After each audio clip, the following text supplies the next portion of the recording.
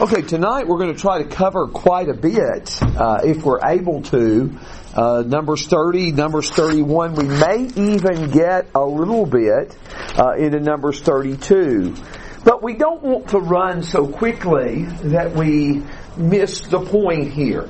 And we want to try to ask ourselves, what can we learn from these particular accounts? I admit freely that the outline I have on me is from Gordon Wenham's little commentary on Numbers, and it does really a tremendous job in what it says. It's very brief, but I do think that we probably are to see these as two sections that are somewhat parallel. And vows. We don't think much necessarily about vows today. Where do you see vows in Scripture? People making vows to do something. Nazarite vow. What was that? Nazarite vow. Okay, Nazarite vow in number 6. We've seen it right here in this book, haven't we? And what else did we say? Jephthah makes a vow. Yes, first thing out of my house, I will sacrifice. And it is his daughter. And that doesn't turn out well. But Genesis 28, Jacob makes a vow that if you bless me and bring me back, I will surely give a tenth to you. And Jacob was a little reluctant in paying that vow. God has to initiate Jacob, go back to Bethel, keep your vow in Numbers 35 the way you said. And maybe that's something that tells us something about us. We are reluctant sometimes to keep our vows, to keep our promises. We make a vow at a time of crisis, but after the crisis passes, we quickly forget what we vowed to God. In verse 1, then Moses spoke to the heads of the tribes of the sons of Israel, saying, this is the word which the Lord has commanded. When a man makes a vow to the Lord, or takes an oath to bind himself with a binding obligation, he shall not violate his word. He shall do according to all that proceeds out of his mouth. Also, if a woman makes a vow to the Lord and binds herself by an obligation in her father's house in her youth, and her father hears her vow and her obligation to which she bound herself, and her father says nothing to her, then all her vows shall stand, and every obligation by which she has bound herself shall stand. But if her father should forbid her on the day he hears of it, none of her vows or her obligations by which she has bound herself shall stand. The Lord will forgive her because her father had forbidden her. However, if she should marry while her vows or rash statement of her lips by which she has bound herself, and her husband hears of it and says nothing to her on the day he hears of it, then her vows shall stand, and her obligations by which she bound herself shall stand. But if on the day her husband hears of it, he forbids her, then he annuls her vow which she is under, and the rash statement of her lips by which she's bound herself, and the Lord will forgive her. Okay. So, if a man makes a vow, if he makes a vow, and the word for vow, this particular word for vow here, I had it 13 times in this chapter. He said if he makes a vow or binds himself to a binding obligation. And that is a different Hebrew word that is used 11 times in this chapter. And this is the interesting point. It is used only in this chapter in the Old Testament. That phrase, binding obligation, in the New American Standard represents one Hebrew word used only in this chapter in the Old Testament. But he makes a vow, makes a binding obligation, he keeps his vow. The Bible says, in connection with this type of thing, that if you vow a vow, do not defer to keep it. In Ecclesiastes 5, verses 4 and 5. And the same kind of statement is in the law in Deuteronomy 23, verses 21 through 23. So if you make a vow, if you make a binding obligation, you didn't violate it and you did what you promised to do. What if it's a woman? If it's a woman, I called her girl. I made this distinction not to try to be demeaning, but here she is living under her father. And if she makes her vow and the father hears of it, and the father doesn't say anything, then she is obligated to do according to her vow. But if her father hears the vow and he annuls it, in verse 5, the text says that her father forbids her on the day he hears of it, then her vow doesn't stand, and the Lord will forgive her. The same kind of thing that is said about the girl in relation to her father is said about the wife in relation to her husband. Verses 6 and 7 of Numbers 30 are much like verses 3 and 4 of Numbers 30. The husband hears the vow, he doesn't say anything about it, then she's obligated. But verse 8 of verse 30 is much like verse 5. If he hears about it, and he hears about it, and he forbids her, the Bible says, then the Lord will forgive her. She's not bound by her oath, and the Lord will forgive her. What do you see right there? Anything that you want to ask a question about or make an observation about, Sarah? So in verse 6, it says, however, if she should marry while under her vows, which makes me think that she took a vow as a girl, her father didn't annul it, and now she's getting married, and so now there's a second chance for someone to avoid it. Mm-hmm. But then what about if a wife, well, I guess that's that later. Never mind. Yeah. Okay, but I think you're reading the situation correctly. I do think it seems like it's describing the same girl and her father didn't void the vow. But during this process, she marries and her husband first hears of it and says no, Now, I tried to envision, what would these vows be and what would he do to forbid her? Let me just state one thing along this line. I had a young person come to me years ago who was thinking about preaching, and he said that he was thinking about making a vow not to marry. And I said, I understand where you're coming from 1 Corinthians 7. Sometimes you can follow the Lord with more undistracted devotion without ever marrying. And I said, but remember what Matthew 19 said, that maybe not everyone lives best that way. And I would suggest to you, hold on to your goal, see if you can live that way, but don't make a vow. Because if you make a vow, you're obligated to keep it. And that may bring to mind that some people know situations where other people have vowed similar things. And that would be my recommendation there. Brian? So when Hannah vowed the vow to the Lord, that might be an instance where Elkanah could have said, he hears it and voids the vow? That's a good point. Yes, I assume that would have fit there. He seems to show in 1 Samuel chapter 1 that he is on board with that because he's trying to get her to hurry up to go down to the tabernacle to dedicate him to the Lord. And she says, I'll wait till he's weaned. And she said, well, he says basically, may the Lord help you fulfill your word. So yes, it does seem that's a good illustration, and I wasn't thinking in those terms.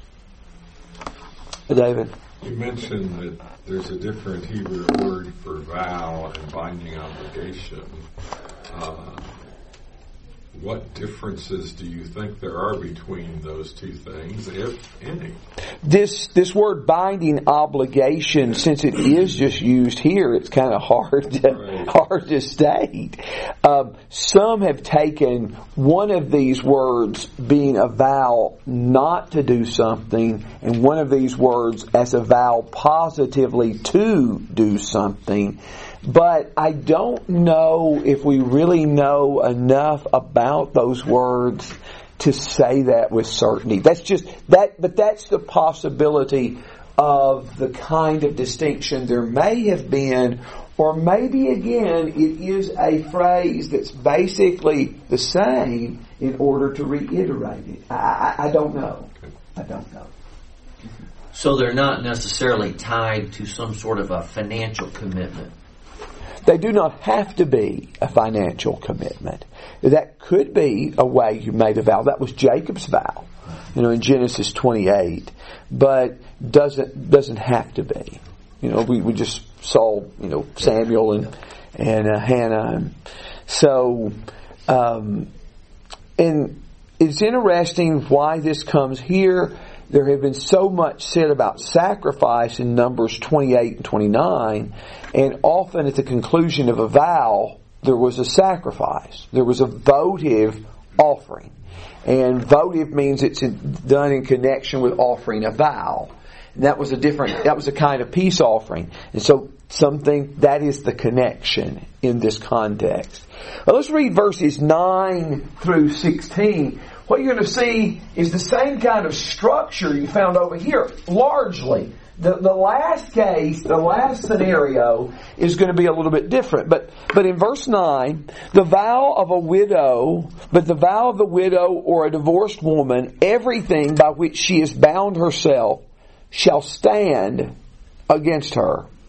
However, if she vowed in her husband's house or bound herself by an obligation with an oath, and her husband heard it but said nothing to her and did not forbid her, then all her vows shall stand, and every obligation by which she bound herself shall stand. But if her husband indeed annuls them on the day he hears them, then whatever proceeds out of her lips concerning her vows or concerning the obligations of herself shall not stand. Her husband has annulled them. The Lord will forgive her.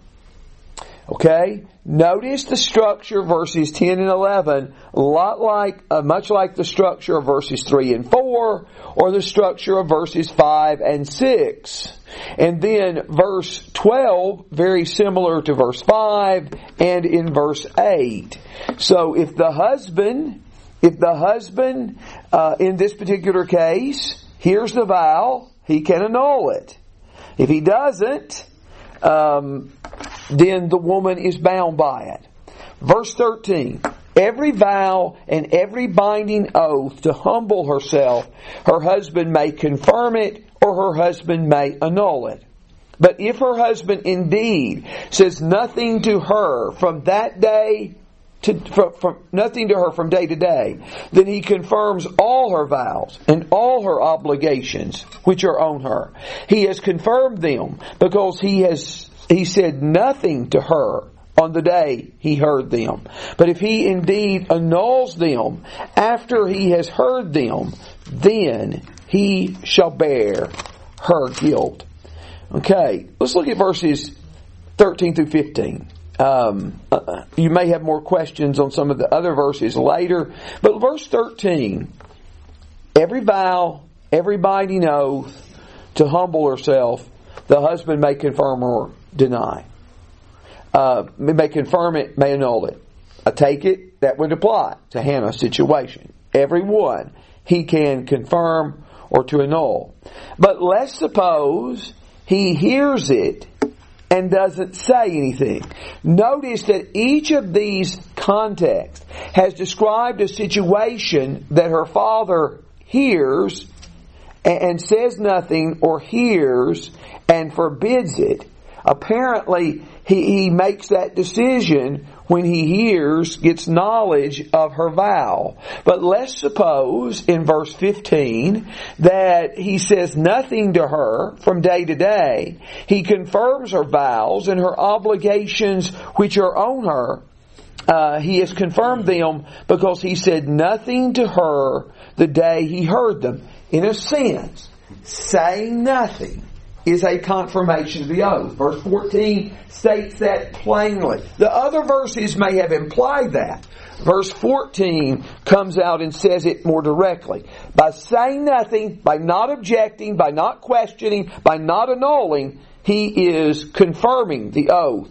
Now, it says in verse 15, if he indeed annuls them, after he has heard them, then he shall bear her guilt. You notice before it was said, even when she makes this vow and her father stops her, her husband stops her, she will be forgiven. Verse 5, verse 8, verse 12. Now, the text says, when he's heard this, he doesn't say anything from day to day. It seems to me that verses 13 through 15 are describing a scenario where the husband didn't immediately annul the vow, but later comes back and, no, don't do that. He is the one who is guilty in this case. He bears responsibility. You see how it ends much differently than these paragraphs had. Then he shall bear her guilt. He is responsible for anything that has gone wrong in this respect. In verse 16, just a summary statement. These are the statutes which the Lord commanded Moses as between a man and his wife, between a father and his daughter, while she is in her youth in her father's house. Okay, I know we didn't uncover every rock there. What question do you have about that? The forgiveness that's mentioned 2 times is you make a vow, they've been annulled, now you, in essence, break the vow you made, you will be forgiven. Is that the idea? It seems like it to me. Yeah. Yes, it seems like to me. Guilt. That there was still some sense that it was wrong to break that vow. But there is a promise of forgiveness if this is the circumstance. And the same thing with the guilt. Yes. You make a vow, you're told, don't keep it, you don't keep it, guilt goes on. Yeah, it's his fault. Yeah. Here he is at fault. Is the implication, like in the words of verse 6, that her vow before was rash? It's stated there in verse 6.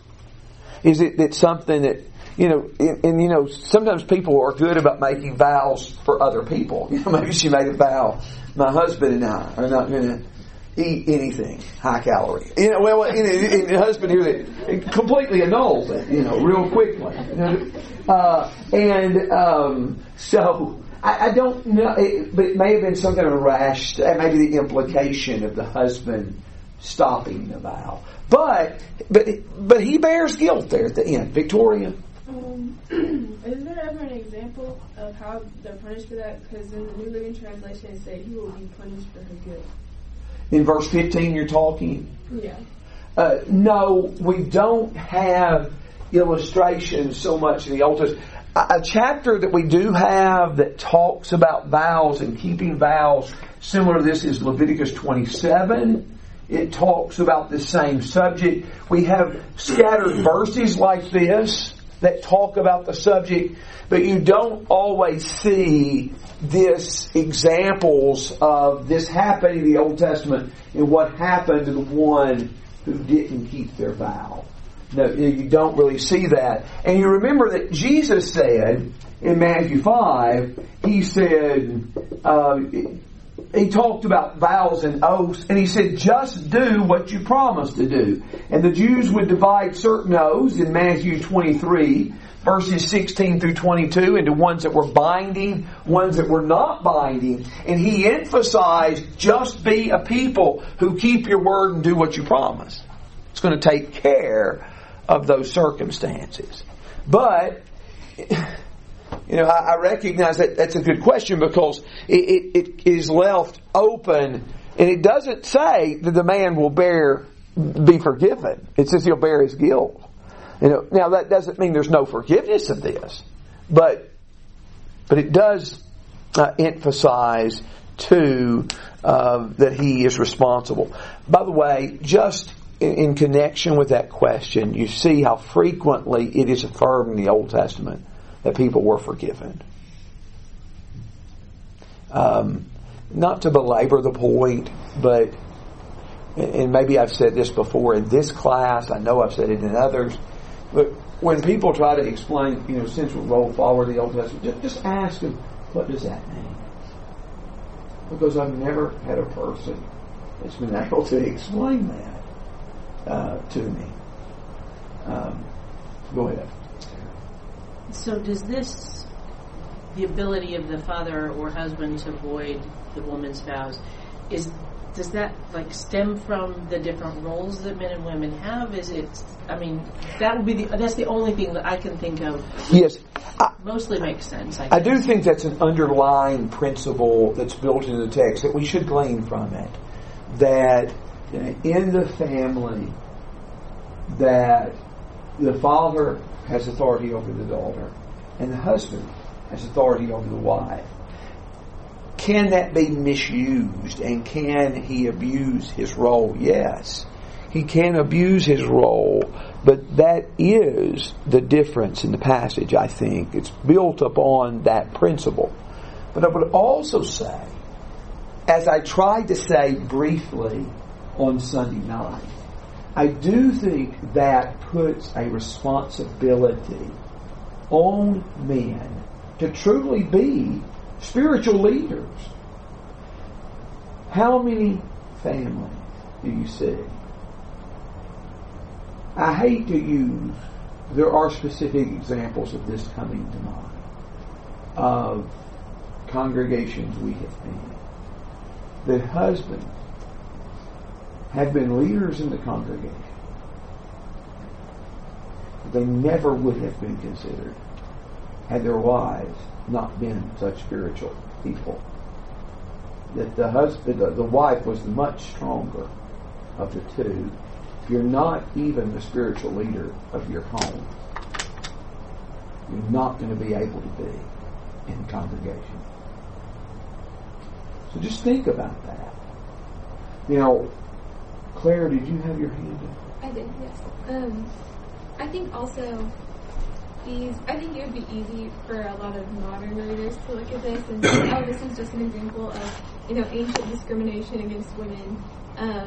But I think there's a lot of protection here for these women in that they didn't have control over the resources of their household, right? They didn't own anything pretty much. And so this is a protection, I think, for them against, they make this vow, they promise these resources or whatever, they promise the child, and then their husband or their father comes in and says, actually, you can't do that. I'm not going to give these resources to you to fulfill this vow, and it protects them from being held guilty for that. And I actually think that's really cool. Always, if we listen to God, it's in our best interest. It will keep us out of trouble. Now, I recognize, and by the way, people talk about you can't say certain things without having to clarify them to audiences. And do you recognize that to talk about the husband's authority or leadership in the family is something among brethren you cannot say without clarifying that? I want you to think about the implications of that. You got to say, now I'm not encouraging abuse. I'm not saying that's right. Which used to be a given. But now people will accuse you, if you don't specifically say that, of encouraging that. So it has been abused, absolutely, in some situations.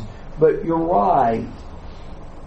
Don't women want a man who is a spiritual leader and a protector to kind of guide them and keep them from problems, and sometimes to take responsibility for things? Are there things they're going to take responsibility at times that you may think you know better than they do? Yeah, probably. But there are going to be a whole lot of occasions too that's going to take a load away off a woman's shoulders. And so when everybody fulfills their role, everyone fulfills their role, it all fits beautifully into God's purpose. So, yes. And it does take a lot of responsibility off children if they're allowed to be children and don't have to be adults at a very young age. Sarah? So this passage does not address someone who is like me. I'm not under the authority of a husband or a father. Is there any guidance, or was that sufficiently rare that it wasn't brought up? Well, I think those situations, of course those situations existed in the ancient Near East. There are other things, like what about a young boy who takes a vow and the father doesn't think that's wise? I would assume the same principles apply to that as apply to the girl. And I would assume, Sarah, that the same principles that you're talking about would be described in verse 9 when there was a widow or a divorced woman. I think it would be the same thing. But there is a value, even like sometimes if a man was going to make a vow, there might be some value in bouncing that off your wife. Because sometimes they may point out something that, well, this is something you haven't thought about. That's going to be a problem with that. And so it's good to have somebody. What I'm saying in that, Sarah, is I would encourage you sometime to find someone you could trust if you were going to say something like that and bounce that off of somebody realistically before making those kind of vows. Okay. I always feel a little bit when I take a step away from script, and I did in Claire's question, but I hope I answered that okay. Anybody else have any other questions? Josh? Yeah, to me, verse 14 really jumps out because it's the section where he hears of it, but he doesn't say anything, and so that leads to the conclusion that he approves or confirms the oath, like you mentioned. My mind went in two different directions. I'm trying to think application-wise. For one, I think of if a person hears of a brother who's in a certain sin and you don't go address it with them, there is a certain complicity with staying silent. Yeah. And my mind, with that at least, goes to like Ezekiel in the Watchman in chapter 3 or 33. Such who sees the danger and doesn't say anything, they're complicit in what is coming because they remain silent. I know what you're saying, and I thought about the same thing. There have been things that people have said before me, things that were Christians that said things. I'm thinking of particular. This is a conversation that happened years ago when I was a young person in college, and someone said something that was so out of line and so shocking. I was absolutely dumbfounded. Did not say a word in response because I did not know what to say, and I never expected to encounter that from that person. But the thing that would have been right would have been to try to go back later and to pursue that conversation. I did have other spiritual conversations with the person and tried to help in some other ways, but I didn't readdress that subject again and should have. So I know what you're saying. Verse 14 is a verse that emphasizes if we say nothing, sometimes there is some responsibility that goes along with that. I don't want to encourage us to speak rashly in that regard, where we don't know what to say and we're just kind of lashing out. But we may have to go back and reintroduce that subject with that person. Okay, you all are asking hard questions. Remember the criteria in class for a good question is that one I know the answer to, and one that so you're pushing me on that. Okay, but let's go to Numbers 31. Numbers 31. John got to teach Numbers 25. How does Numbers 31 tie with Numbers 25? John, what did the Midianites do in Numbers 25? Well, they were involved with the conspiracy against Israel. Okay. And they committed adultery with Midianite and Moabite women. And God said, look back in Numbers 25, in verse 16, Numbers 25, verse 16, the Lord spoke to Moses and said, be hostile to Midian.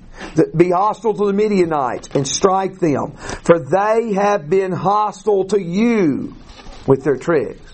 Be hostile to them, they have been hostile to you. That's lex talionis. But be hostile to them as they have been hostile to you. But God said there in 25, because they have encouraged you in this particular sin, that one day you're going to take vengeance on them.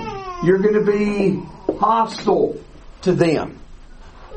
And so, verse 2, take vengeance for the sons of Israel on the Midianites. Afterwards you will be gathered to your people, Moses is told. Now, that was stated with Aaron back in Numbers 20. Now it's stated with Moses, you'll be gathered to your people. Verse 3, Moses spoke to the people saying, arm men from among you for the war, that they may go against Midian to execute the Lord's vengeance on Midian. So they are to be hostile to Midian, take vengeance on Midian, and ultimately this vengeance that they are taking is described as the Lord's vengeance. The Lord's vengeance against Midian. This is God's battle. This is not their battle.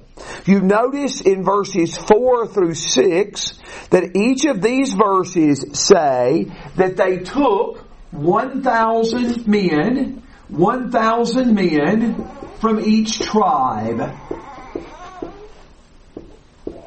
1,000 men from each tribe to go and to fight the Midianites. Verse 6 says, Moses sent them 1,000 from each tribe to the war, and Phinehas, the son of Eleazar, the priest, to the war with them, and the holy vessels and the trumpets for the alarm in his hand. I take it that the holy vessels has reference to the Ark of the Covenant. The ark which led them through the wilderness in Numbers 10, verses 33 through 36. The ark that did not go with them when they went up to fight the Canaanites in Numbers 14 and verse 44. They are taking the ark into battle.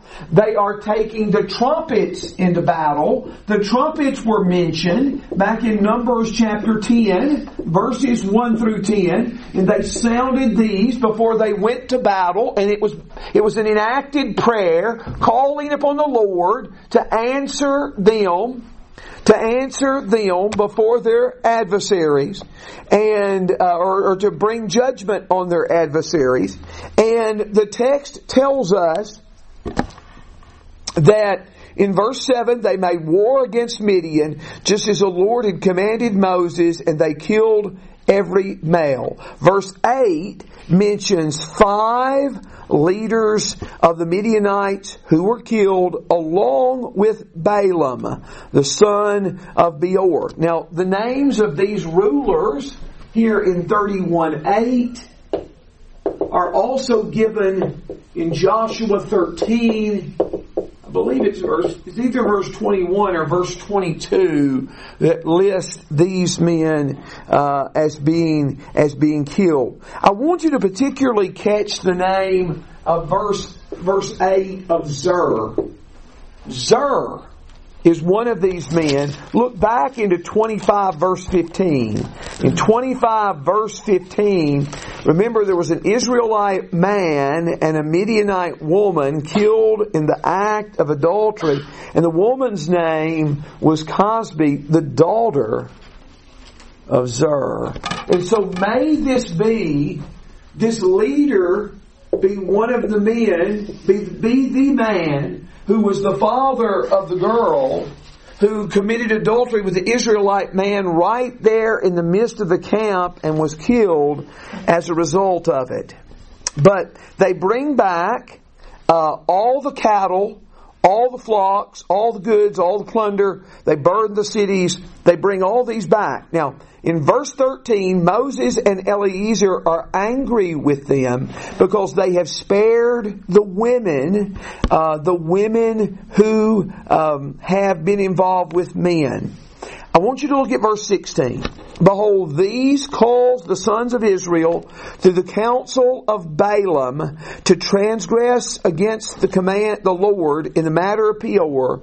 So the plague was among the congregation of Israel. Did you say much, John, about that when you all were talking about Balaam? I know we did a little bit in class before that. Did y'all say much in Numbers 25? We touched briefly on this, but we didn't delve below. Okay. I didn't want to stomp on somebody else. Well, I did appreciate that. Even though I had recklessly done that with yours, you were gracious and you treated me as you wanted to be treated, not as I treated you. And you were a good example in that, John, and we appreciate that. But Balaam, remember, Balaam could not get God to curse Israel. But he gets Israel to curse God. He gets Israel to curse God.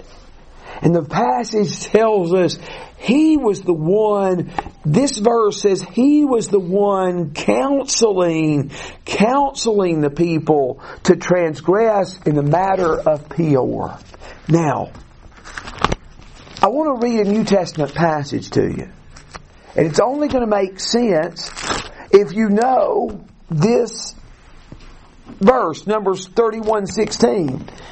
In Revelation 2, in verse 14, the church at Pergamum was told, Revelation 2:14, I have a few things against you, because you have there some who hold the teaching of Balaam, who kept teaching Balak to put a stumbling block before the sons of Israel, and to eat things sacrificed to idols, and to commit acts of immorality.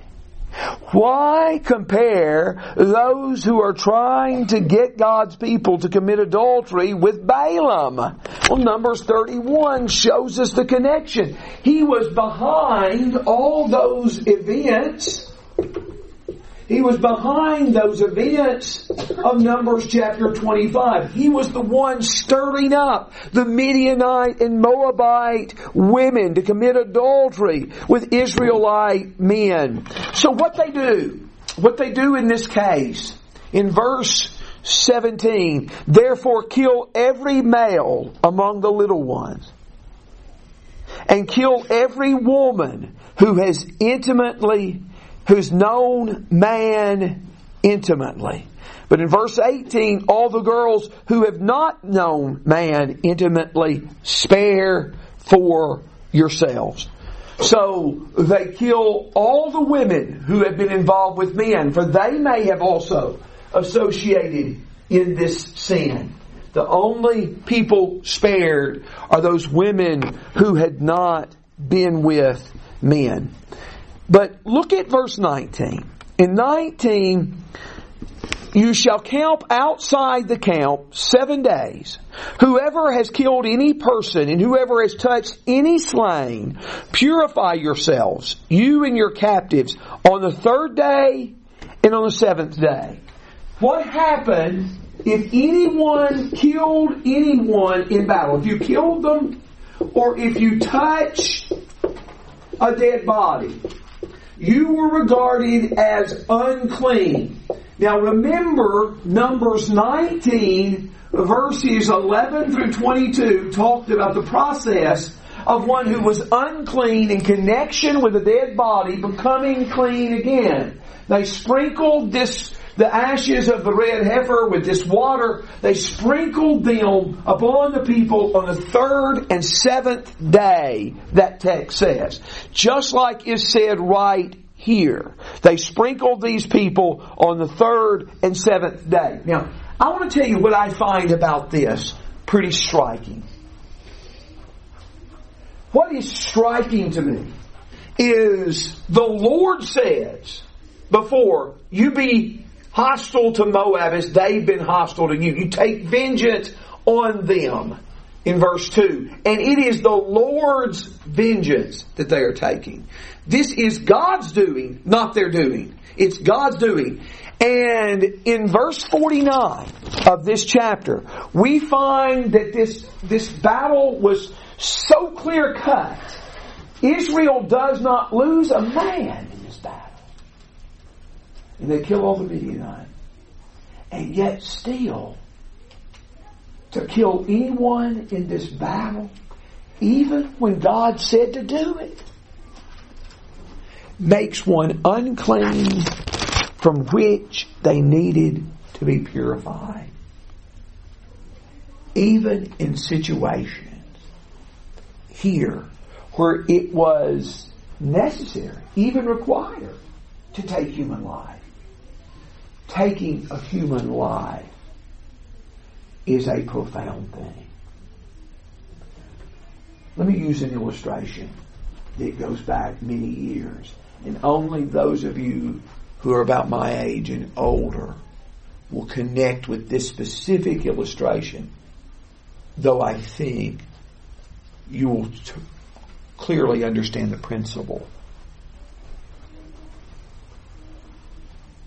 Around 1989, 90, 91, in that time frame, Ted Bundy's situation achieved a lot of notoriety. He was an intelligent young man who had abused and murdered several women. And he was executed in Florida. It was in January of one of those years. I think he should have been executed. He took many people's lives. It was a serious crime.